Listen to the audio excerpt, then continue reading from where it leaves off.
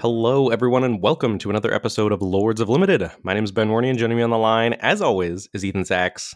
Ethan, it's early. Set an alarm. My air conditioning is out. I'm sweaty, and I am still pumped to talk to you about Dominaria United. How are things going? Ben, I have 4 holes in my mouth from getting my wisdom teeth out this week, and that's not going to stop me from getting to talk to you about Dominaria United on this fine Saturday morning. I am pumped as well. Boom, you one-upped me. Wisdom teeth getting pulled out is rough.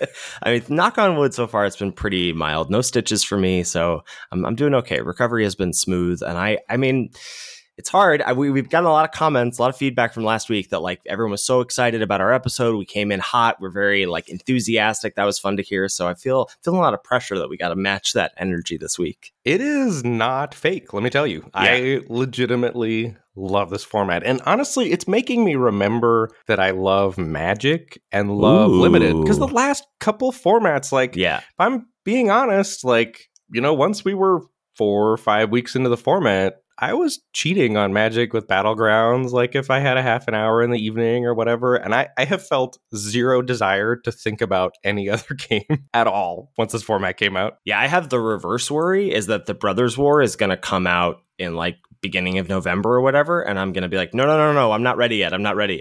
I know, it better be good. We only get this format for like 2 months. I know, it's crazy. The spread here is not fair. But okay, so we got a lot to talk about today. We're going to be doing a little bit more, format generalities and discussions. But really, like at the end of last week's episode, Ben was just like, we got to just talk about draft logs, right? Because the drafts are really unique, I think, in this format and a super tough puzzle to quote unquote solve. Again, solve, I think, not being the right word here, but just looking at the different paths and the different implications that each pick that you are considering is implying or giving you to consider for future picks. So we're going to look at a number of draft logs, give some framework before that, some housekeeping stuff to take care of before we get into all that good stuff. First things first is the Patreon page. Patreon.com/Lords of Limited is where folks can go to give back to the show if they so choose.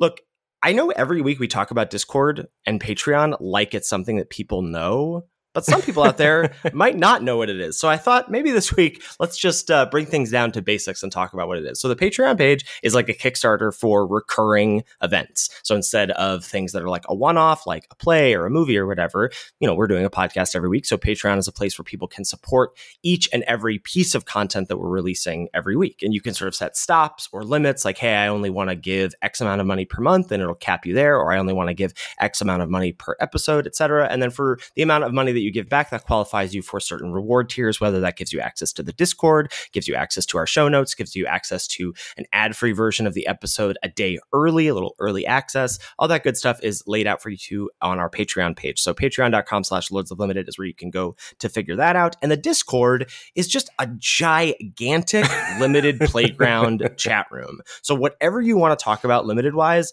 it's there. So you like sign in, it's a little window that pops up. And then on the left side, there's a bunch of tabs of, hey, these are the things you can talk about. You can talk about, in the summer, we had just a whole smorgasbord of Streets of New Capenna, Double Masters, and Alchemy Horizons Baldur's Gate. And then there were the Alchemy Changes, etc. And in each of those formats, there are different smaller chat rooms for, card evaluation, big picture, and then draft log reviews, and what's the play, what's the build, sealed pool discussions, etc. So you get to post, hey, what would you do with this? And then other folks can respond back with you. And you just get this really awesome back and forth. You can tag people if you want. So Ben and I are in there, and you can tag us, and you get little notifications that pop up. It's really sweet. I remember Beers SC, who is a fantastic limited player and supported our show for a long time, supports both of our streams. He's a streamer himself sometimes, but he's frequently in both of our Twitch chats. And for a long time, I think he was a patron and hadn't joined the Discord. He was like, I'm kind of a boomer. I don't know if I want to like get in on this. And now he's like one of our bigger contributors. He finally, I was like, you really got to get in there. You're going to like it. And he did, and he does. And so I think if for folks out there who are current patrons and have not joined the Discord, maybe this will give you a little push to be like, maybe I will check that out. It's really, really a sweet place to be. So we got a lot of folks to welcome to our Patreon and our Discord this week. So this week we are welcoming David, Ed, James, Andre, Nathan, Billy, Gabriel, Roland, Joris, Sean, Elliot, Alex, Michael, Mac, Lot, Ramon, William, and Andrew. Thank you. We really appreciate your support. Yeah, cannot say thank you enough. And honestly, while you were talking about what's Patreon, what's the Discord, I was just thinking, like, in general, our show manifesto or whatever, our target audience is ourselves, right? Like, yeah, our baseline for Lords of Limited is we wanted to make a show that we wanted to listen to. And I think as a result, we just assume that everyone knows everything that we know because that is our audience. Yes, exactly.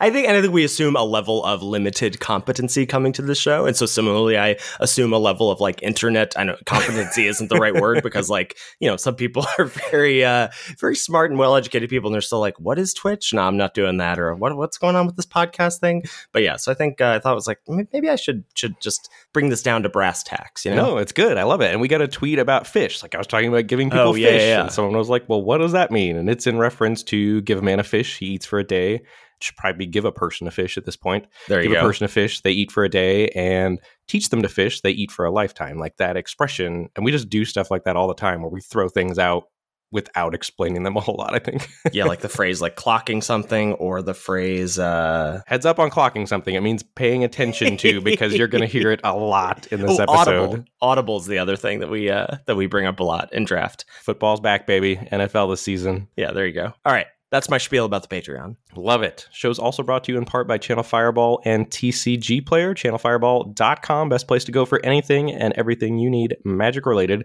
including Dominaria United sealed and singles, maybe for a commander deck if you're branching out in the constructed territory as well. But honestly, this format is awesome enough that I think you should pick up a box of Dominaria United to store, to draft with friends down the road. Yeah. I have done that with a few formats recently, and I am definitely going to be grabbing a couple of Dominaria United boxes, I think. Wow, yeah. Well, maybe I can get on that friend shortlist for the draft. Heck yeah. And as we said last week, CFB Pro is popping with articles, video content as well. If you're on the free side, you can check out Showdown videos. We ought to plug those a little bit more than we do, I think, two on of those the out podcast. this week. Yeah, 2 Showdown videos. And if you've not watched one of those before, they're on YouTube. And Ethan and I join the same draft pod on Magic Arena via Sorcery because people always comment like, how do they get in the same pod? We get on a Discord call and join at the same time and make sure that we're in the same pod. And if you've not watched one of those, you see one person's draft, then the other person's draft in the same pod, and then we direct challenge the decks against each other, and it's a ton of fun. Yeah, really, really fun. Both, I think, videos this week are pretty sweet. Sometimes, we don't curate them. They take a lot of work to like coordinate us, like getting in the same pod, etc., finding a time to do them. So the ones you see are the ones we do, and I think sometimes they're like super fast, and we're just like, oh, that was a really bad matchup. Whoops. This one, I think we got some good matches out of both of these decks. For sure. So maybe if CFB Pro is not in the cards for you financially, you can check out some of that free content on YouTube that's also sponsored by Channel Fireball. And for anything that you're doing over there, please use code LOL all caps to let them know that we sent you over there. Okay. Quick format check-in here, Ben. Any additions, any updates for you from last week? I just wrote in our show notes, I heart this format. And it's the honest to God's truth. There are people that are like, I don't know, Dominaria, like, not the rares aren't good enough. Or I've seen a lot of criticisms on Twitter. That's fine. Like, different formats, different folks. I think we've certainly figured that out by this point. But Dominaria United hits a home run for me personally. Yeah, I feel that too. I do sort of feel like I can't believe I'm going to say this, that I am in the camp of, I kind of wish there were like a little bit more, maybe not even like bomb rares, but just some more pick order warping rares, because it already feels like your pick order is warped, no matter what you see, that like the things are going to change for you. And I don't feel like there are maybe those cards that I open that I go, ooh, I get to do that, at rare at least. But that's a small gripe for a very balanced, fun format. I tweeted something yesterday that I wanted to reference here, which was a theory craft time. And I know Ben said, I love a good theory craft. And I said, and I think this might just be applicable to all formats, as Corticals responded to me, that the floor of your card quality in DMU is way more important than your ceiling. I think lots of folks seem to be confused about why a quote good deck underperforms. And it's often because it's not because of like the ceiling of card quality. It's because cards 16 through 23 are misevaluated or poorly positioned in the deck. And I think this format does that specifically because there aren't those bomb rares, there aren't those oops, I win rares that you can just sort of rely on and dig towards a lot of the time to just then go, okay, if I find this card, I win the game. And there aren't those like clearly busted commons as well. Like if Tolarian Geyser is our best common, I don't think like a deck full of Tolarian Geysers is going to win you the game like a deck like full of Blessed Hippogriffs or Inspiring Overseers will. Yes, completely 100% agree. And I think on that note, the decks I've seen that look the worst to me are, for example, like a white-black deck that has, Eerie Soul Tenders, which is the 2 and a black 3/1 that when it ETBs, it mills 3, and then you can pay 4 and a black to exile it from your graveyard to return another creature from your graveyard to your hand. Like, that's very good in black decks that want to self-mill with Writhing Necromass, the 7B 5/5 Death Touch that costs 1 less to cast for each creature card in your graveyard. Those are a package. And maybe I see a black-white deck that has some Eerie Soul Tenders, and then it's got Argivian Phalanxes, which are the 5 and a white 4/4 vigilance that cost 1 less to cast for each creature you control. But it doesn't have a lot of 2-drops. Like, it has the cards that people know are performing well, but it doesn't have those cards in the right context, you know? Like, there's 2 disparate halves of decks together that don't work well.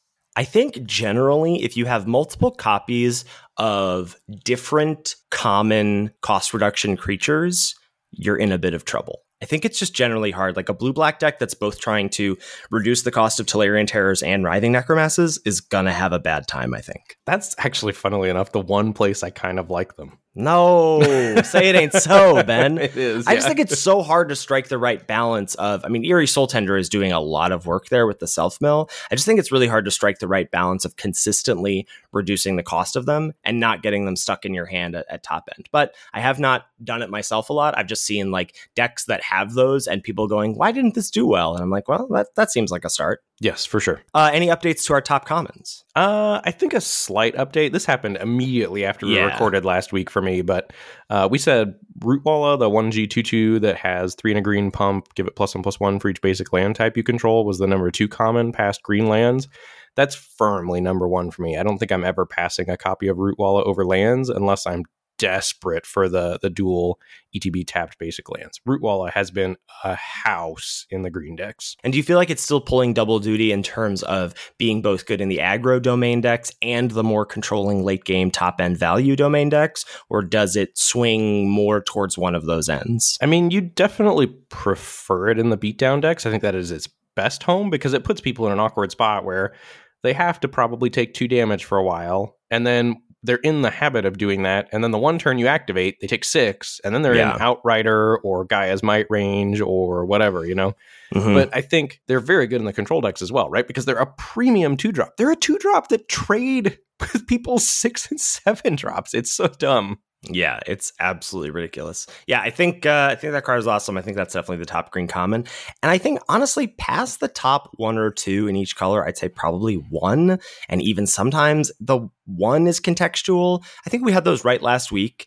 It just doesn't matter as long as you know which commons are important to which decks. And I think this will definitely have to be a show or segment of a show or style of show that we're going to do in the future. You know, we've done commons and context before, but I think we might even want to do more of a like archetype exploration. Like, here are all the viable things you can do and the sort of important or premium things to do in each of those decks. Yes, and I think if you don't know which decks the best commons go in and how to maximize them with each other and which ones overlap and let you do multiple paths at the same time before you hone in on a path, you're going to have a hard time in the format. And hopefully we'll shed some light on that for you here today. And there are also some resources out there for you. You know, go to Reddit, see decks that people are posting that are getting 7 wins or decks that are getting 0 wins or whatever, and, you know, use some deductive reasoning there. 17 Lands is also a great resource for you to do that. You know, you can just go look at trophy decks. And if you want to, you know, filter out some noise, you can sort by, you know, higher rankings, like, oh, I only want to look at the trophy decks that exist in platinum or above or whatever. But you can really just scroll through and be like, I want to see what blue-red decks are trophying. And then just look at the blue-red decks. And of course, if you want to, you know, eliminate any of that extra work for you, the Lords Limited Discord is a great place to do it. #plug. Well, and I think the other benefit of the Lords Limited Discord is you're in that community with those people. You can tag someone and be like, hey, why did you do this with this deck? And if there's one thing Magic players love talking about, it is their trophy decks. For sure. Okay, so yesterday on stream, someone asked me the question, which is better, Phyrexian Rager or Monstrous Warleech? So Rager being the common, 2 and a black 2/2 when ETBs draw a card, lose a life, and Monstrous Warleech being 3 and a black with a kicker of blue. Its power and toughness are equal to the highest power and toughness among creatures in your graveyard. And if you pay the blue kicker, you mill 4. And I said Rager. I was skipping school, sort of, during my lunch break, and I was on Twitch on my phone and came in and said Warleech, like, pretty firmly for me. Pretty firmly. Ben said Warleech, like, not really close. And, you know, Ben knows how to get under my skin. He's like a good life partner in that way. He just knows how to push my buttons, and it sent me into a bit of a tizzy until I really sort of dialed back. Because I was like, in my head, initially, I was like, there's no way that Monstrous Warleech is better than Phyrexian Rager in the way that I was thinking about how I evaluate cards like that, which is in a vacuum, or which card is going to go in more black decks or keep me open or end up in my deck more often at the end of my draft. However, I was thinking about card X versus card Y being better. And one of the things that I think Ben is very good at doing, just in general, and I think is really helping him find success and find clarity in this format, is he doesn't think about that past getting his hands on the cards. Once he gets his hands on the cards, he's thinking about where is this card going to end up and where is its ceiling going to exist the most often, especially if it's in a less desired color or color pair or archetype than the best performing decks. So blue decks are the gospel for Ben. And so anything that leads him towards a blue deck is going to get bumps ahead of other colors, I would say. I'm going to infer a lot, and then you can sort of push back on my thought process here, Ben. No, your thought process is great. Loved this happening live on stream. So I think how Ben is going to evaluate cards is that he knows what the best things to do are. He's going to try and bias himself towards those things. And I don't approach limited that way. And I think part of this is a little bit of best of one versus best of three, though I really don't want to get into that at all. But what I like to do is just like, evaluate things in terms of if there are higher rarity things that are going to quote unquote warp my pick order or be fun to build around, I'll go towards those. But at the common level, I'm much more trying to, be a little bit more open, even footed of taking a card like Phyrexian Rager that's going to get in every single black deck I draft. Every black deck I draft wants a copy of Phyrexian Rager.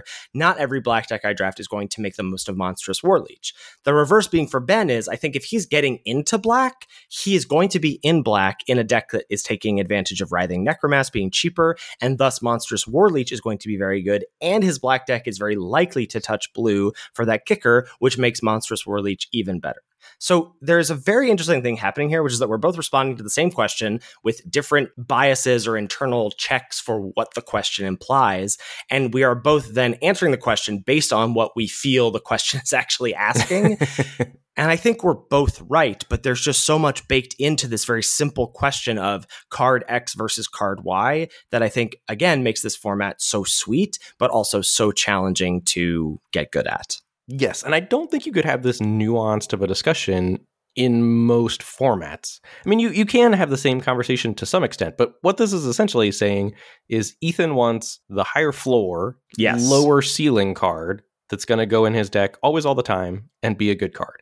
And like, I want the card that's going to have a higher ceiling than Phyrexian Rager, like when it hits, but also I'm fine just like moving off of it and not putting it in my deck at all.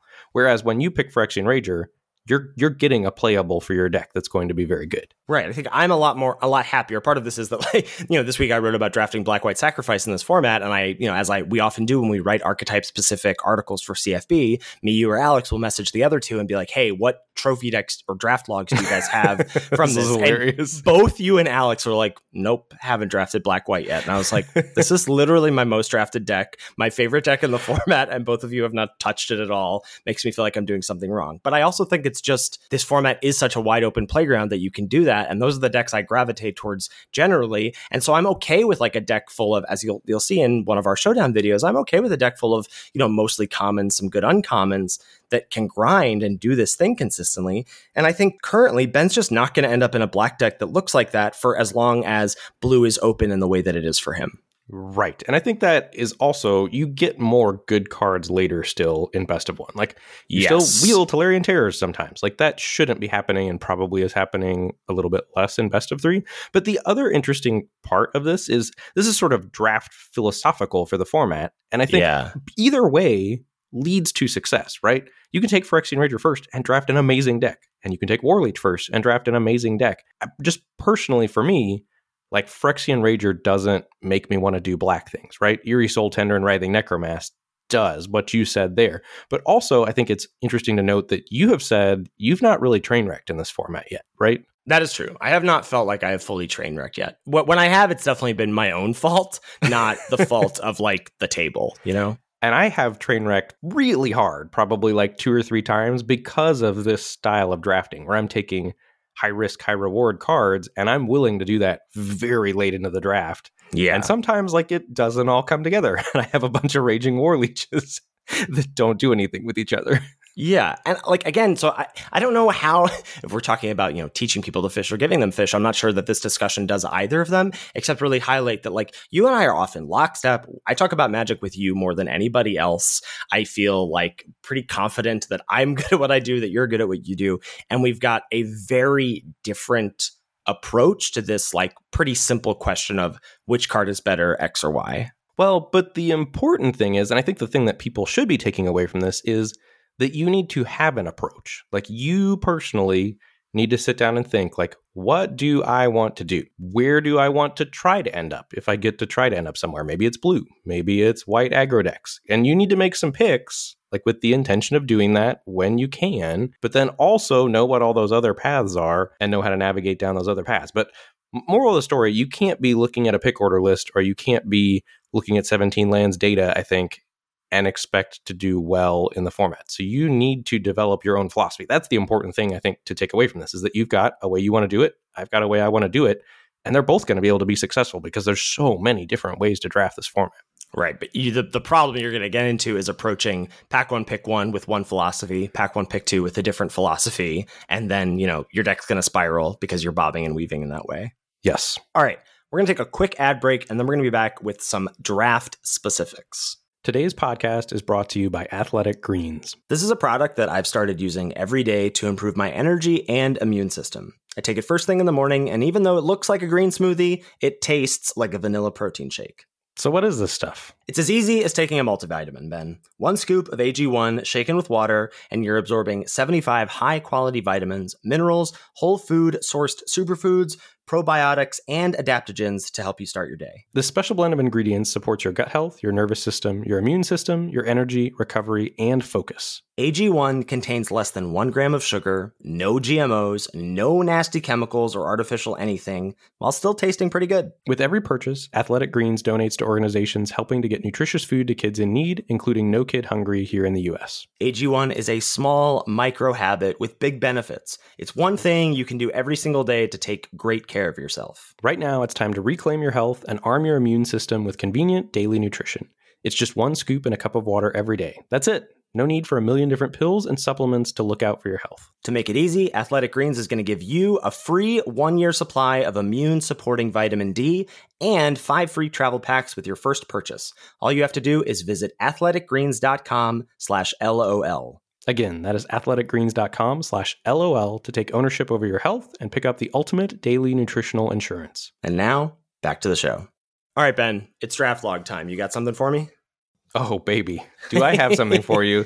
So show notes we did last night. You are like, can you look at the show notes? Can you look at the show notes? And I didn't have much time yesterday. Got home at about 10 p.m.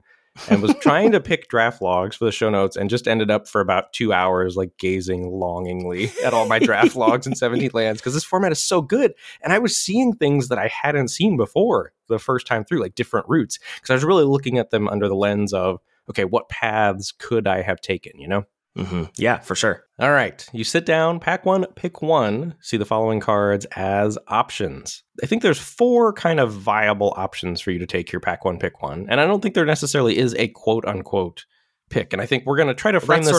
That's the point, right? Like, is that it feels like it's a lot less like, well, slam dunk rare here. A lot of these drafts, it's rare where you get to a pick and it's like, this is pretty clearly the right pick. I think very often you have 2, 3, 4 choices. Well, and those 2 or 3 choices do different things for you, yes. Right? Like there might be a more powerful card that goes in less decks or a less powerful card that goes in more decks. And that's powerful in a different kind of way. That gives you power in the draft, right? In future picks. In years, Magic philosophers will be talking about the Rager versus Warleech problem as a way to contextualize this whole philosophy, right, Ben? I love it. Love it, love it, love it. Okay, so cards that you see as options. Phyrexian Espionage as a generally strong blue card. 2 blue, sorcery, kicker 1 and a black. Draw 2 if the spell is kicked. Each opponent discards a card. There's Destroy Evil, 1 and a white for an instant. Choose 1, destroy target creature with toughness 4 or greater, or destroy target enchantment. If you had told me that was pack one, pick one consideration at the start of the format, I would have laughed at you. Was there something specific that let you know what made this not a sideboard card? Because it was someone in Twitch chat telling me, all the cost reduction commons being good cards, or at least most of them being good cards, and this hitting all of them means that this always has targets. And I was like, oh, okay. And then it's just like, that's the floor of this card, and the ceiling goes up from there. Yes, and most decks should be running those cost reduction commons. Some aren't. Like, it feels pretty bad if you don't find a target for your Destroy Evil. But when you do, it's so good. Like, normally this spell costs 3 or 4. And the fact that it's 2 and lets you double spell and can blow out some of the white enchantment removal is also pretty important. Yeah. It just does a lot of things. And for me, I hate to admit this, but it was the data. Wow. Moment of silence for Ben. Rip me. Okay, there's also a Tangled Islet, which is the ETB basic blue-green land. And then rare, there's a sweet one here. There's Urborg Lurgoyf, 1 and a green for a star/1+ star with kicker blue and or kicker black. As it ETBs, you mill 3 cards for each time it was kicked. And its power is equal to the number of creature cards in your graveyard, and its toughness is equal to that number +1. Yeah, okay, this is, again, I mean, this is pretty emblematic of the format. It's pretty flat power level. Like, that's a sweet rare, but not anything to write home about. And I think, if there were perhaps better commons in this pack, Tolarian Geyser in this pack, that seems like a pretty clear pack one, pick one to me. Yes, I think so. Right? But because we don't quite have that clear cut of a card, we've got a few options here. What did you think about in this pack? For me, it was mostly, I think, Destroy Evil would be like pretty I want to be white, and that's not me at the moment.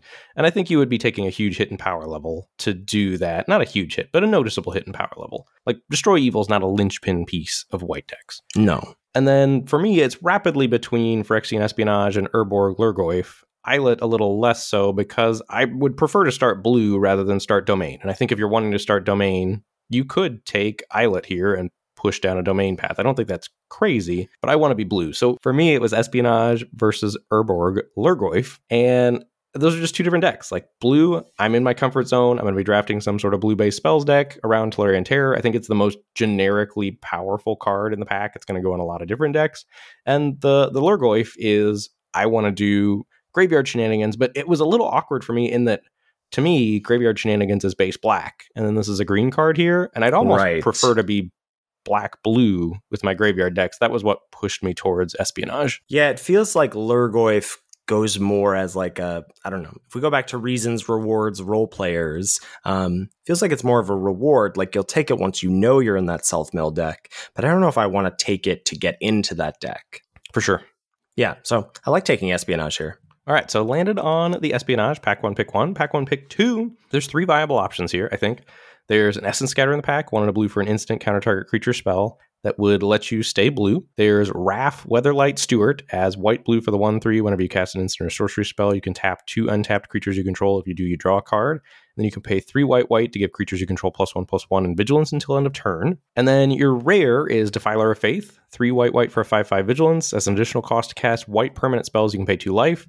Those spells cost white less to cast if you paid life this way. This effect only reduces the amount of white mana you pay, and it has the ability, whenever you cast a white permanent spell, create a 1/1 white soldier creature token. So I think there's several different options here, and I think they're all reasonable. Yeah, for sure, right? So, like, if we think about this being pack 1, pick 1, I actually don't even know what I would take if this were pack 1, pick 1. I think it would be between Defiler and Wrath more clearly. I think Essence Scatter would be out. Because you already have a blue card and a blue spell specifically, I think Essence Scatter gets better. It's, I think, the worst of those 3 options, but leaves you, quote unquote, the most open and pushes you down like the most viable options towards the future of the draft. And then I think Wrath is like in this awkward spot because you can take it and feel a little bit better about it being gold because you already have a blue card, so it feels less like you're taking, a risk of a 2-color card. But if you're going to take a card that's pushing you towards blue-white, Defiler of Faith might even be better because it's, an awesome 5/5 with vigilance and, gets you more 1/1s, but that's more of a heavy white deck. So I don't know. It's really hard between those 3 cards for me. Yeah, well, and I don't think there's a right answer, much like we're going to be saying in this episode. Like, it is not trying to come to the pick. I think it is more what each pick implies that people need to understand about the format. And I think I ended up on Defiler here, thinking that if I took Defiler, I was going to lean into heavy base white from this point forward if I could. And I think if you want to lean into heavy base blue, you take the Essence Scatter. Wrath I like the least because it sort of doesn't give you any indication of whether you're base white or base blue. Like Wrath really truly is a blue-white card. And then it's also awkward that you're moving into white and shipping Defiler. And passing Defiler, to your neighbor. But on the subject of Defilers, these are another type of card that I see in people's decks where they just don't belong. Like Defiler needs to be in a heavy white deck with a lot of white permanents for you to really maximize this with a go wide theme. Like it's like a Colossopede if you're not doing those things, which is not a good enough card in this format. I had a coaching session the other day and we drafted a really awesome blue-red deck with like 4 Tolarian Terrors, and we had the blue Defiler, which is a 5-mana 4/3 flyer. When you cast a blue permanent spell, you draw a card, and then has the Phyrexian mana text. And at the end of game 1, after it sat in our hand while we were doing other things, or like not wanting to tap out for 5 mana and like not hold up Shore Up or whatever, I was like, I don't think this card actually belongs in this deck, which was crazy to think about. That like it was just too expensive for what that deck was trying to do in the double spell realm. And I think similarly, if you end up in maybe you end up in a blue-white deck with Defiler of Faith, but you have like no other white permanents or very few other white permanents, Defiler of Faith is not that great in that deck. Right. And I think that's what's so hard about Magic and so hard about this format. I mean, the Defilers literally say on the card, do this thing with this card. Like they tell you what to put in your deck. and it's still sometimes hard to, if you don't have that thing, like make the cut on the Defiler for some other card that goes better with your other cards. But I think it's the right thing to do in this format. I agree. Sometimes, not always, which is also why it's hard. All right, so took the Defiler there. I've got a Phyrexian Espionage and a Defiler of Faith. Moving forward to pack 1, pick 3, you see the following cards as options. I think it's really only one here. There's Tear Asunder, 1 and a green instant with kicker 1 and a black. Exile target artifact or enchantment. If the spell was kicked, exile target non-land permanent. And that's a premium interaction removal spell here. Doesn't go well with either of our first 2 picks, but there's nothing else in this pack. Like the next best card is a Tribute to Urborg. And if you're taking a removal spell, I think you'd rather take Tear Asunder than Tribute. Yes, 100%. Right. And like you have 1 white option and 1 blue option, and they're both derpy 2-mana 1/3 commons that like are filler at best. So I think you're just evaluating this pack like, what do I think the best card is? And I think it's a clear Tear Asunder here.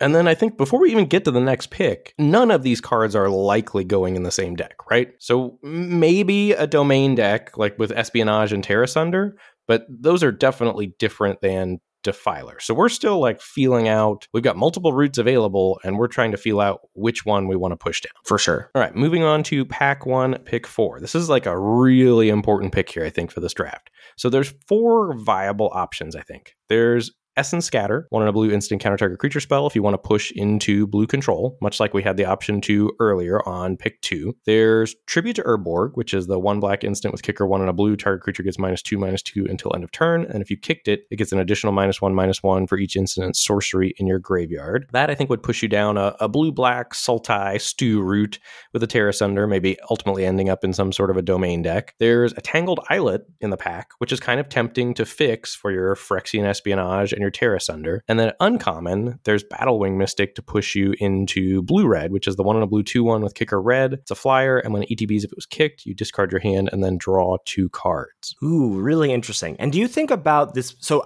I think obviously Battlewing Mystic is better than Essence Scatter.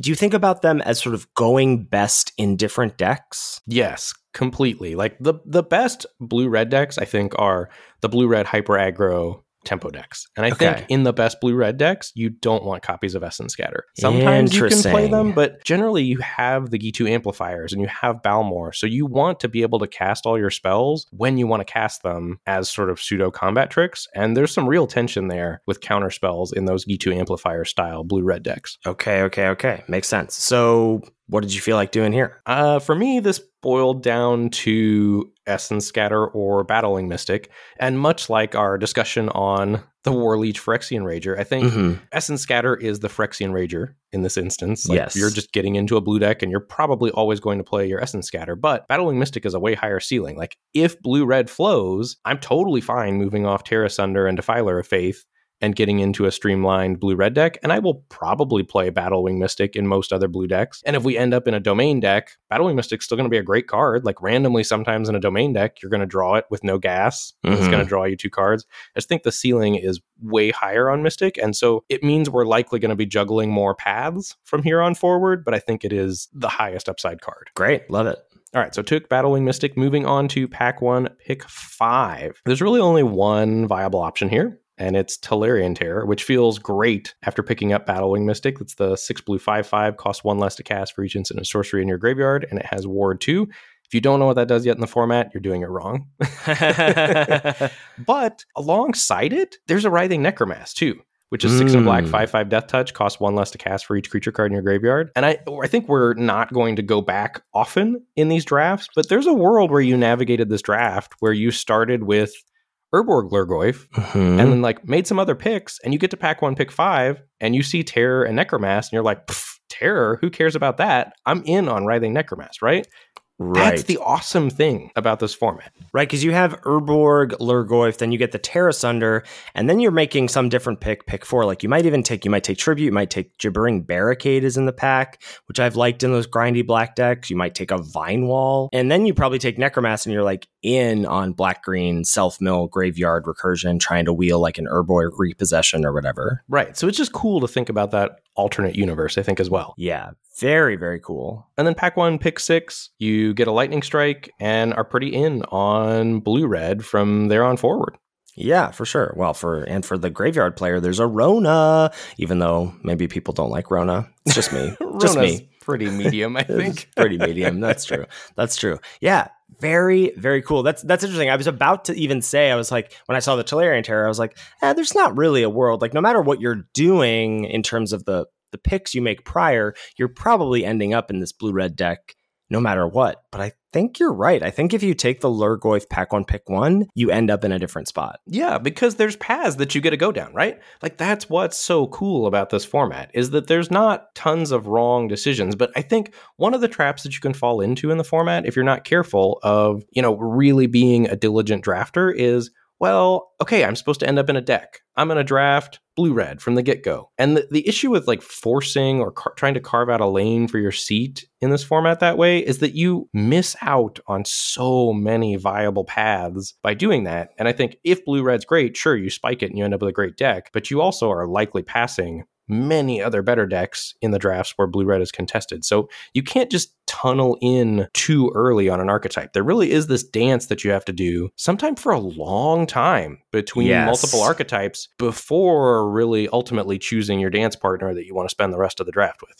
Right, absolutely. One of the things in this sort of little Twitter back and forth that I had with Alex yesterday after my Theorycraft post was he was saying that he thinks that people are locking into their decks too early in this format. Just like you really get rewarded, I think, for feeling things out perhaps a little bit past your comfort zone in this set. Right. And that's my natural tendency as a drafter anyway, which is why I'm so rewarded in most drafts in this format, because that's what it wants you to do. It wants you to waffle around and like take high upside cards and like maybe go down this route. Oh, nope, that's closed. Let's pivot and go down this direction. But that's also a very uncomfortable spot for a lot of drafters and a skill that takes time to develop. Like you have to be comfortable sometimes going into pack 2 with your deck looking like not a deck at all yet, like before it comes together at the end. Yeah, this is Ben's turned the draft world on its head. I feel like you often get criticized. People are like, why is he waffling so much? And this is like waffle the format. Oh, it's still happening. On our latest YouTube video, someone was like, well, I don't understand why Ben's waffling so much. And I was like, okay, you don't understand the format then. Like, sorry, can't help you, friend. Get got. Maybe you should check out our podcast. All right, here is a draft log of mine. You sit down, pack 1, pick 1. There are basically 3 viable options in my mind and a couple honorable mentions. This is a pretty good pack. 2 honorable mentions are a couple removal spells, Lightning Strike, 1 in a red, instant deal 3 at common, and Extinguish the Light, 2 black, instant, destroy target creature or planeswalker. If its mana value is 3 or less, you gain 3 life. Does this card sitting so high up on the 17 lands game in hand win rate power rankings surprise you at all? First of all, I didn't know that. I haven't looked at the 17 lands rankings since I peaked that one day early on in the format, but it doesn't shock me. I think 17 lands data for a lot of things in this format is going to be a red herring. Like it's still going to point to generically strong cards because those cards are generically strong, but it's going to have, I think, misrepresented data on a lot of the cards like Writhing Necromass or Eerie Soul Tender, where they get played in the wrong decks and their win rate gets lowered. I think Extinguish is good, and I think you're probably never cutting it from a black deck, but it's also not shoving you in a direction at all. So, like, in some senses, it's keeping you open early in the draft, but also a deck full of Extinguish the Lights is not a winning recipe in the format. No, not at all. Yeah. So those are my honorable mentions. Moving on to the actual mentions, I think the best common overall and the best common in the pack is Tolarian Geyser, 2 new blue sorcery, return target creature to its owner's hand, draw a card, and then if it was kicked for a single white, you gain 3 life. Moving on to the uncommons, we got a really solid domain enabler / maybe payoff with the land sack. We've got Sprouting Goblin, 1 on red for a 2/2 with kicker green. When it ETBs, if it was kicked, search your library for a land card with a basic land type. So yes, this can find the duels, put it into your hand, then shuffle, and you could pay red, tap, sack a land, draw a card. And then your rare is Ratadrabic of Urborg, 2 white-black for a 3/3 legendary creature zombie wizard with vigilance in Ward 2. Other zombies you control have vigilance, and whenever another legendary creature you control dies, create a token that's a copy of that creature, except it's not legendary, and it's a 2/2 black zombie in addition to its other colors and types. Yeah, it's so funny. So, spoiler, you ended up on Ratadrabic here, yes? Yes. Because you wanted to draft, I'm assuming, some sort of sweet Legends to... Was this pre-Joda Spice or this post-Joda Spice? So I'm just chasing the dragon. Chasing the Joda deck, huh? I trophied with a Joda deck. And so I was just like, I've been calling these, I forget who started doing this, but in original Dominaria, when they changed the border of these legendary cards to have this like curvature at the top, someone started calling the legendaries squigglies. And so I've been adopting that on stream as well, being like, ooh, we get to take Ratadrabic here and draft a Squigglies deck. There you go. So I think looking at this pack, in a million years, I would never personally first pick Ratadrabic. And I think that is, I want to do this thing more than the correct pick. Would you agree with that? Yes, I agree with that. Like if this was whatever, day 2 of a pro tour, I'm taking Tolarian Geyser. Right. And it's so funny because I looked at this pack and I'm like, boom, I'm in on Sprouting Goblin because I still really want to draft Gruul with duels, aka the Gruul Stompy deck. And so I've been trying to navigate in that deck, and I just cannot get there for the life of me. Yeah. And I think that's also probably not the quote unquote correct pick. I think if you were trying to maximize your win rate, it's what you said. It's Tolarian Geyser, right? But I would also take Sprouting Goblin here because I want to try to draft that red-green domain deck. And you're not giving up much equity anywhere as long as you're drafting with a plan and you're taking good cards moving forward, being willing to go down multiple paths. And this is what's so unique about DMU, and I think is such a like mental shift from sets we've seen in the past, is like in sets of the past, whatever, if Tolarian Geyser is the best common in the set, and that's what the data says, and I think that's generally what folks are agreeing upon, but it's nowhere near, in my mind, a Blessed Hippogriff or an Inspiring Overseer or whatever, those kinds of like, an Organ Hoarder, those Busto, Seraph Packmate, top commons of each format that feel like, well, if you're not taking that, you're doing it wrong. And Ratadrabic is not like some Busto rare or something, or some unsupported pipe dream. Like, you can do this. And Black-White is a color pair that I like a lot. It's probably the deck I like to navigate my way into the most. And so you're not missing out on big chunks of equity by taking one of these 3 cards. But the equity you miss is when you take the card and don't understand what that implies for the future of the draft. Yes, that's where you're in trouble. No matter what you're taking, if you don't understand where you're headed, I think you're not going to get there, right? The journey is the destination or something. Sure. Well, yeah. We'll fix it in post. Okay, so I took Ratadrabic there, and then pack 1, pick 2. I think there are again 3 viable-ish options. Of the commons, I would shout out Essence Scatter again, 1 in a blue instant counter target creature spell as just perhaps the card with the highest floor. In the uncommons, we've got Nail Avazoa Aeronaut. This is 2 green blue for a 2/4 legendary creature Elf Scout with flying. And it's got domain. When it deals combat damage to a player, you look at the top X cards of your library, where X is your domain, and you can put one of those on top of your library. And then if domain is 5, you get to draw that card instead. So a really incredible domain payoff, but really probably one of the only domain cards that pushes you towards 5 being important. So that's something. It's also legendary legendary, so there's a super duper soup world where Nail and Ratadrabic can end up in the same deck. And then in terms of a black or white card that I like the best out of this pack, I am going to highlight Love Song of Night and Day, which is 2 and a white for the Saga. It has read ahead. You and target opponent each draw 2 cards as Chapter 1, create a 1/1 white bird creature token with flying as Chapter 2, and put a +1/+1 counter on each of up to 2 target creatures as Chapter 3. I've gotten a lot of questions about this card because I think folks are scared of Chapter 1, and because they're scared of Chapter 1 or think they're skipping Chapter 1 almost always, don't think this card is very good. I really like this card. Have you had a chance to play with or against this? I have not played with it. I've played against it, and I don't think it's very good. Shocking. I mean, shockingly, I'm sure that you're playing against people who are perhaps not maximizing it. Context really matters, and choice really matters. Like we talked about last week and the week before, read ahead I think is awesome, but it's really hard. I think, the more choices you have, the better for the player who's going to make the right choice more often, and the worse it is for the player who's not going to make the right choice. So to answer, I think, a question that a lot of people have is like, when would you ever want to do Chapter 1?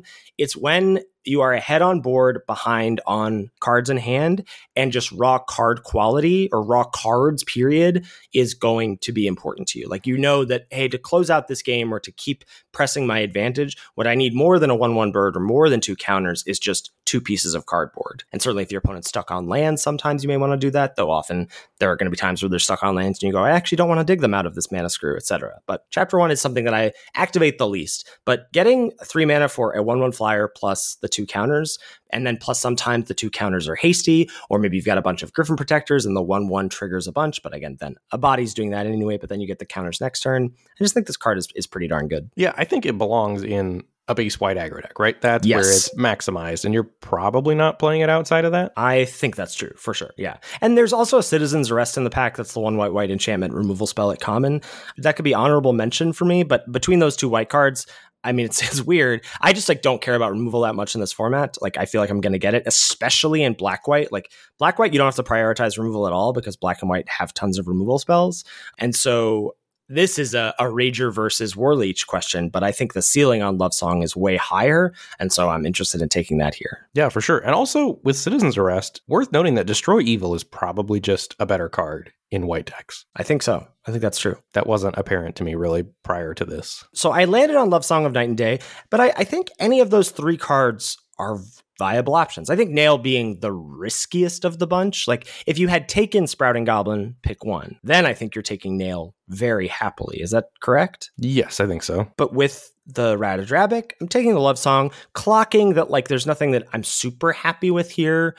I would like a better white or black card to follow this up with, but I'm not quite ready to go all in on Legendary Soup with Ratadrabic and Nail. And this is where we both missed out on some equity by not taking the quote unquote right pick in Tolarian Geyser, right? Because if you take Geyser, you take a clear Essence Scatter and you're just smooth sailing. Correct. Ahead. Well, and even smoother sailing when we get to Pack 1, Pick 3, where I think we do actually have just a clear best card in Micromancer. This is 3 and a blue for the 3/3 uncommon. When it ETBs, you can search your library for an instant or sorcery card with mana value 1, reveal it, put it into your hand, then shuffle. This is another card that we've gotten quite a few questions about, when do you take this, whatever. And I was a little worried because this was before I had touched blue. I responded on Twitter. I was like, well, in my mind, this is better than all the blue commons.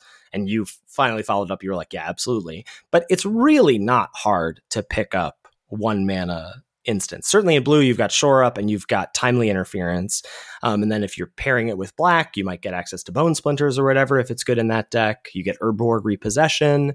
I think white just doesn't have any options, but red has Flowstone Infusion. You're gonna get options for this card no matter what. Well, and they're good cards, and it's not uncommon to have a toolbox where you can get, a removal spell or Shore Up or Timely Interference to cantrip or draw cards. The card is very impressive. And so this is, I think, a unique pack. There's a rare and a common missing. Oh, I guess it's a white common, actually. I hadn't clocked that. Putting in the old Ben Warney deductive reasoning here. But this is a rare pack where I think this is just head and shoulders above the rest. Yes, I think so. There's not a good black card. There's not any white card to pull me into keeping down this Ratadrabic road. So I just want to do what I think is the best card, and Micromancer is that in this pack. And I think also important note here that you're not tunneling on your first 2 picks despite having passed 2 blue cards, right? Right. It's not like we passed Geyser, we passed Essence Scatter. We've got 2 black and white cards. We should take a black card here. It's not that at all. We're taking Micromancer. You're totally willing to abandon your first 2 picks if blue continues to to flow to push down this Micromancer route. 100%. And this is such a unique format where single pipped cards like this that are 2-for-1s that you don't need to play early are fairly trivial to splash if you end up in a domain deck, a deck with a domain package, a deck with some sort of splash package, whatever. Like I'm also thinking about that when I take this card. Yeah, 100%. So pack 1, pick 4, we see the following options here. I think there's basically 2 choices in my mind and maybe only one if you're Ben. The one choice would be Tolarian Terror, right? 6 and a blue, 5/5, ward 2. Cost reduction for each instant and sorcery card in your graveyard. Pushes us further down a blue route. And like what a deck you would have had, right? Tolarian Geyser, Essence Scatter, Micromancer, Terror. That's just, on easy mode. Yes. I mean, that would be a brilliant start to this draft. And then I'm going to try my best. I know I won't be effective, but I'll try my best to sell you on Rona Sheoldred's Faithful. This is 1 blue, black for a 3/4.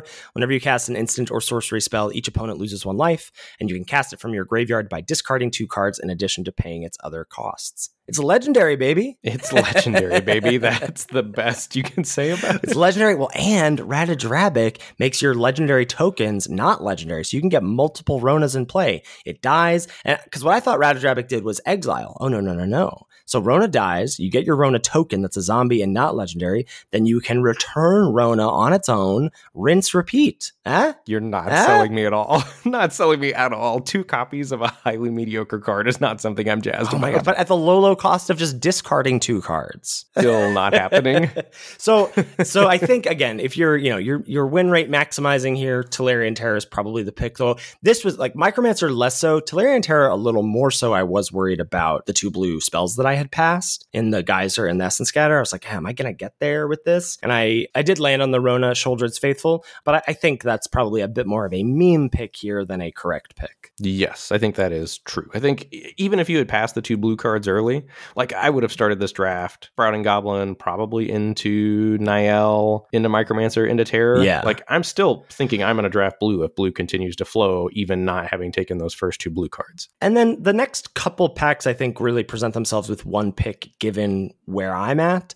Pack 1, pick 5, there's a Cult Conscript, which is single black for a 2/1. ETB's tapped. You can pay 1 in the black to return it from your graveyard to the battlefield. Activate only if a non-skeleton creature died under your control this turn. I think it's like one of the best non-rares for the black-white sacrifice decks and is pretty sweet if we end up with some kind of self-mill package as well. There's actually quite a few black cards. There's 4 other black cards in the pack, a Gibbering Barricade and a Phyrexian Vivisector, which is the 1 black 2/2. Whenever a creature you control dies, scry 1. And then maybe if you had pushed down Sprouting Goblin and Niall, do you take Sunbathing Rootwalla here if you're you? Oh, I would slam Rootwalla here and be very happy about it. Yeah, the 1/2/2 that pumps for each basic land type you have. And so you're green-blue at this point, right? Probably thinking about, am I going to be domain or am I going to be more spells for this terror? Right. Yes, that would be where my head is at completely. And pack 1, pick 6 sort of seals my fate with a Vohar Vodalian Desecrator, which is blue-black for the 1/2, taps to draw a card, then discard a card. If you discard an instant or sorcery card this way, you drain 1, so each opponent loses a life, you gain 1, and then you can pay 2 to sacrifice Desecrator. You can cast target instant or sorcery card from your graveyard this turn, activate only as a sorcery. If you cast that spell this turn, you exile it instead. So that solidifies me in my little Esper Squigglies deck, but you've got just another Sunbathing Rootwalla here. Right, and I think it doesn't matter, again, like which route you're taking through the draft. And like, I think your route is, if I'm being like very honest, I think it's suspect. It is suspect, but the thing that doesn't matter about it is you're such a good drafter that you navigate yourself, despite taking several suboptimal picks in the first 4 picks. Like, you navigate yourself into an incredible blue-black deck. Yeah. So again, like, yes, I agree with Ben's suboptimal picks assessment here for sure. But I have a plan, and you better believe, like, I get a little lucky here with, like, I'm trying to do this, legendary thing. I get the blue-black legendaries sort of back-to-back, pack 1, pick 4, and pack 1, pick 6. And you better believe those cards aren't there. I'm navigating myself into a functional deck. Yes, completely. And I think what you can take away from what both of us are doing is we've got a plan, and we're willing to adjust that plan, and we see how every pick has implications for future picks. If you're not currently thinking on those terms, you need to start trying to think in those terms, and maybe grab a friend and like say, hey, does this make sense? Like, I'm taking this card thinking I'm going to try to do X. But I think The danger in this format is you take, a couple cards thinking you're trying to do X, and then you mentally lock into whatever that thing is, rather than still keeping multiple other paths available. So, with mine, I'm still juggling domain or spells. You're kind of locked in on this legends thing at this point. But if other stuff comes, you're going to pivot. I just think if you're not comfortable as a drafter pivoting, this is the format to learn how to do it. Yeah, that's a really, really good point. All right, we've got one more draft to take a look at here, and this one's going to be a little different in that, we don't see a lot of good stuff early. So pack one, pick one. You see the following cards as options. And I think there are only 3 viable options, and all of them are lands. There's just no archetype linchpins at all in this pack. No busto rares like Ratadrabic. No, none of those things happening. What are you talking about? You've got Yosha Declares War here. I've cast this multiple times already. Again, not helping your case. So the lands are blue-white, green-black, and blue-black. And I think the other card that you're supposed to take note of here is Viashino Branchrider, the red 1/1 with kicker 2 and a green with haste. It was kicked at ETBs with 2+1/+1 counters on it, and it's got the activated ability 2 and a red to give it +2/+0 until end of turn, which you can activate more than once a turn. Yeah, that's true. In shocking news to me after I attacked into this with a Tolarian Terror. So you've got 3 lands. How do you even start to think about what the difference between these 3 are? I think a lot of people would go, how am I supposed to take a land first? What's the difference? Well, they all have implications, right? Only one of them touches green. So I think if you want to push down a domain route, you're probably taking Haunted Mire there. Mm-hmm. And I think then of the blue ones, you just have to ask yourself, which deck do I want to try to end up in, blue-white or blue-black? And I think more than anything else, I ended up on the blue-white one, specifically because I love Tolarian Geyser, and the kicker there is off-white. And so if I'm in a blue deck that has geysers that's not blue-white, then I still maybe have a chance to kick Geyser. Yeah, I think that makes a lot of sense. Plus, I don't know if you're still there, but, white is a very strong color as well. Not sure how many white decks end up doing domain things, not sure how many white decks end up wanting to splash blue specifically, but there's a world where you end up in a white X deck and want to splash a couple Tolarian Geysers. For sure. All right, so took the beachfront there. And again, we're looking for paths right now. Have no paths. Right. This card does not dictate anything that's going to happen in the future of this draft. Right. Have either no paths or all of the paths, depending on how you want to think about it. So pack 1, pick 2, you see the following cards as options. There's only really one viable option here. Head and Shoulders best card in the pack is Prayer of Binding, 3 and a white enchantment flash. When ETBs, exile up to 1 target non-land permanent opponent controls until this leaves the battlefield. You gain 2 life. Yes. I think you are 100% picking that card. But there are some other cards that you need to, I think, take note of that have spots in decks. And those are Gitu Amplifier, the 1 and a red 1/2 with kicker 2 and a blue. When it ETBs, if it was kicked, you bounce a creature, and whenever you cast an instant or sorcery spell, it gets +2/+0 until end of turn. That goes only really well in blue-red tempo aggro. I think you can also play it in the Gruul combat tricks deck. I just don't have any experience with it there yet. I was going to say, Beers SC was in my chat yesterday, and he loves the Gruul aggro deck, and he said this is the best common creature in that deck. Yeah, I would believe it. It's very damage dealing, shall we say. Yeah. There's also a Flowstone Infusion. Red instant target creature gets +2/-2. Just a good red card. You want to be able to interact early. Sunbathing Root Wallas are very rampant at the moment, and this trading with a Sunbathing Root Walla is big game. And then there's also Captain's Call, 3 and a white sorcery, make 3 1/1 white soldier creature tokens. Ben, Captain's Call, not getting the shout out here? Come on, this is a B. I mean, I've noted it. I mean, you'll play it in a white go wide deck, but yeah, that's more, I thought it was. That's more theory crafting for you, right? Wow. Just outing me in front of the listeners here. I don't know. Yeah. I might not have cast a Captain's Call yet in the format. That's what I'm thinking. I was trying to think maybe once or twice. It definitely has not happened a lot. Yeah. Okay. All right. So you take your Prayer Binding there, moving on to pack 1, pick 3, where the options start to ramp up. And again, they're not great options, but they imply things for the future of your draft. So yeah.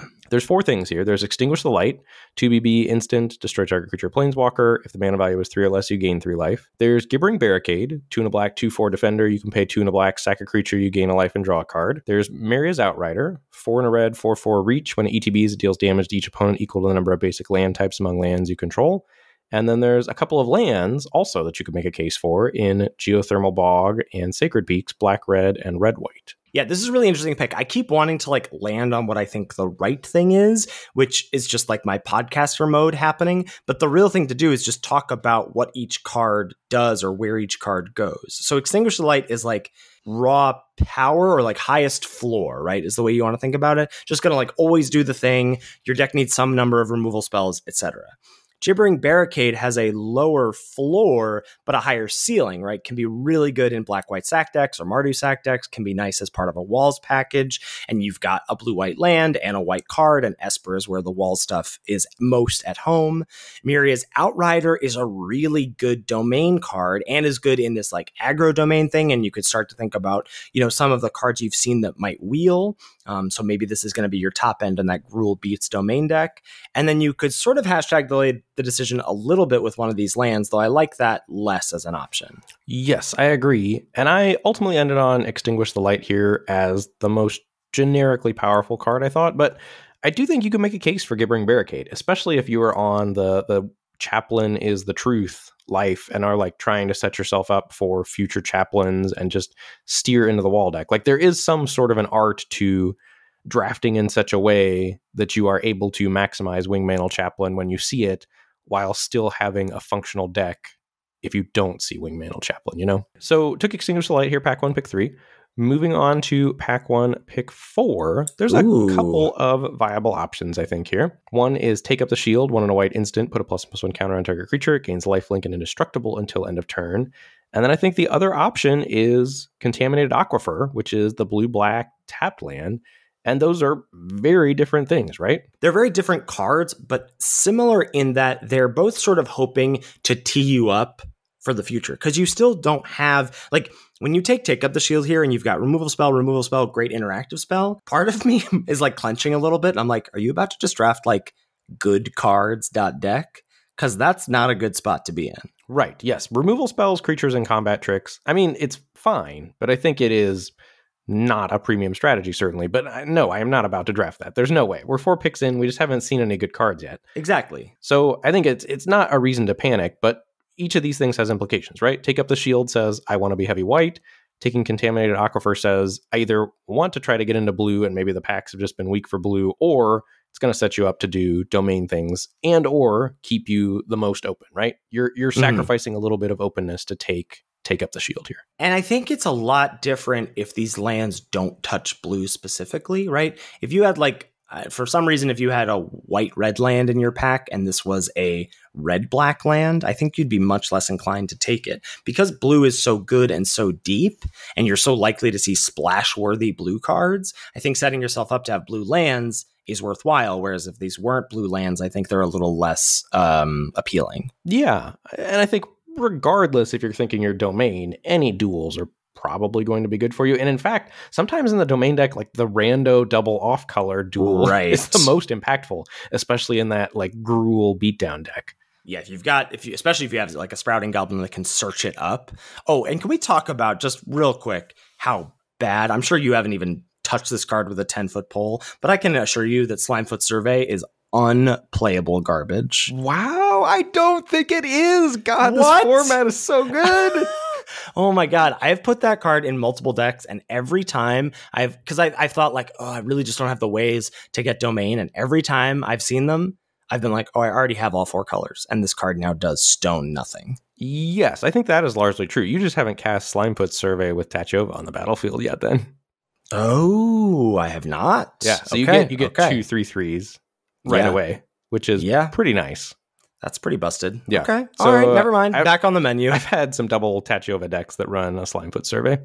That's fair. Okay. God. Context with a capital C. Yeah. But I agree. In general, it is not what you want to be doing to fix your mana. For sure. All right. Moving on to pack 1, pick 5. You see 3 viable options again here. First up is Tail Swipe, single green instant. Choose target creature you control and target creature you don't control. If you cast this spell during your main phase, the creature you control gets +1/+1 until end of turn, and then those creatures fight each other.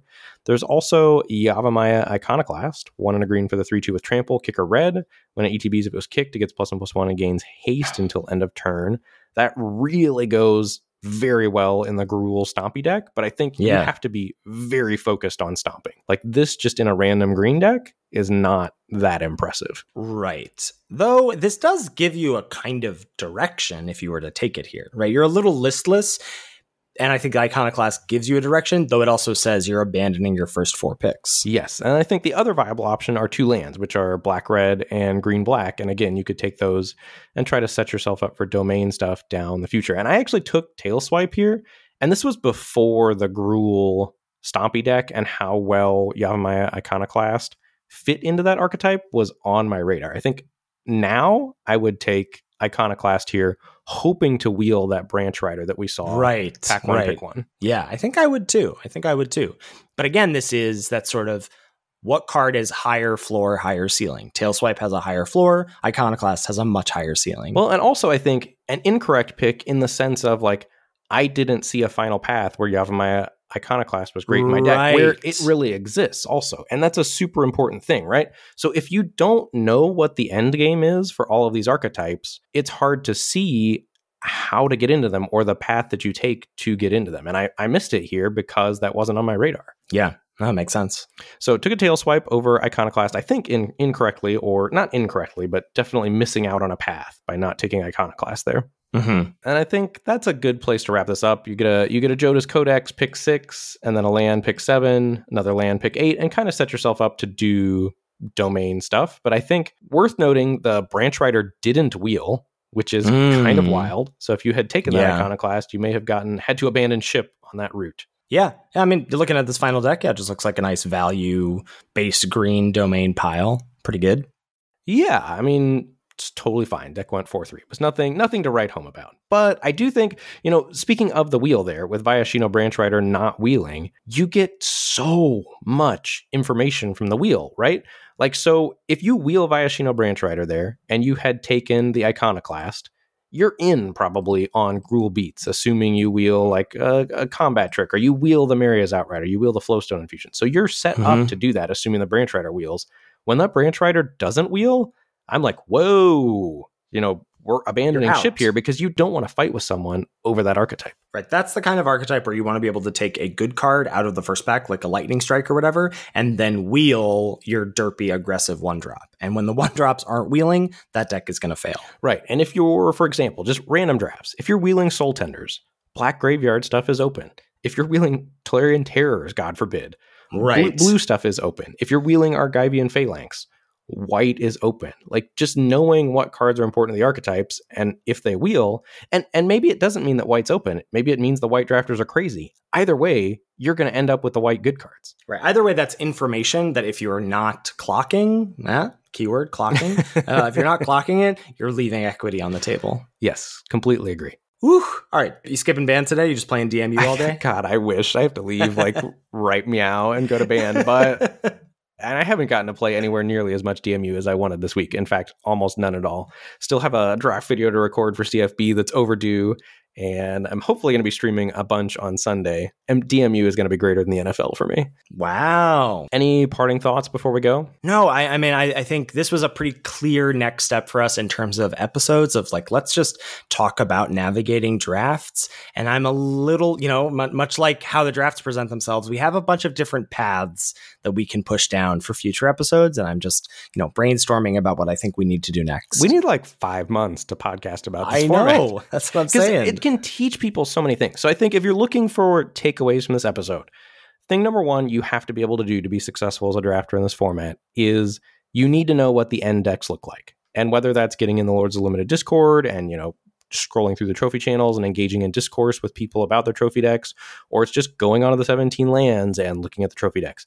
You need to have a clear picture of what the archetypes look like. And then the second thing you need to know is which commons push you towards those archetypes. And I think the third thing you really need to be able to do is juggle multiple paths along the drafts, not lock in too early, and take high upside cards aggressively. Take the Monstrous War Leeches of the world, and I think be willing to move off them if stuff's not open, and don't lock in too early because you miss out on so many viable paths with so many good cards. Or You can also, just in the Phyrexian Rager camp of the world, you can take the higher floor, lower ceiling cards and leave yourself a little bit more open for getting better stuff in pack 2 or potentially pack 3, but that requires patience and sort of a trust the process mentality. Yes, and the Phyrexian Rager approach also, right, to tie it all back, that says I want to be black and I want to get into black, and you're trying to get in deep into one color and then figure out what else is coming that you can pair with black. And I think the War Leech is, I'm willing to bob and weave and dive and roll like in any different direction, you know? Yes, for sure. All right. Great place to wrap us up. Thank you, as always, to Salty Pretzels for our intro and outro music. Make sure you give it a listen. Thanks so much to channelfireball.com for sponsoring this podcast. If you're heading over to CFB for any and all purchases or signing up for CFB Pro to read all that sweet front-loaded limited content, please use the code LOL when you check out to let them know we sent you there. You can check us out streaming. I'm at twitch.tv/Lord Tupperware. Ben is at twitch.tv/Mr. Metronome. Mr. is spelled out. We're both under those same usernames on Twitter, and you can tweet at the podcast at Lords of Limited. If you've got any feedback about the show or any questions, shoot us an email at lordsoflimited@gmail.com. Thanks so much for listening, and we'll catch you next week for another episode of Lords of Limited. Thanks, everybody. See you later.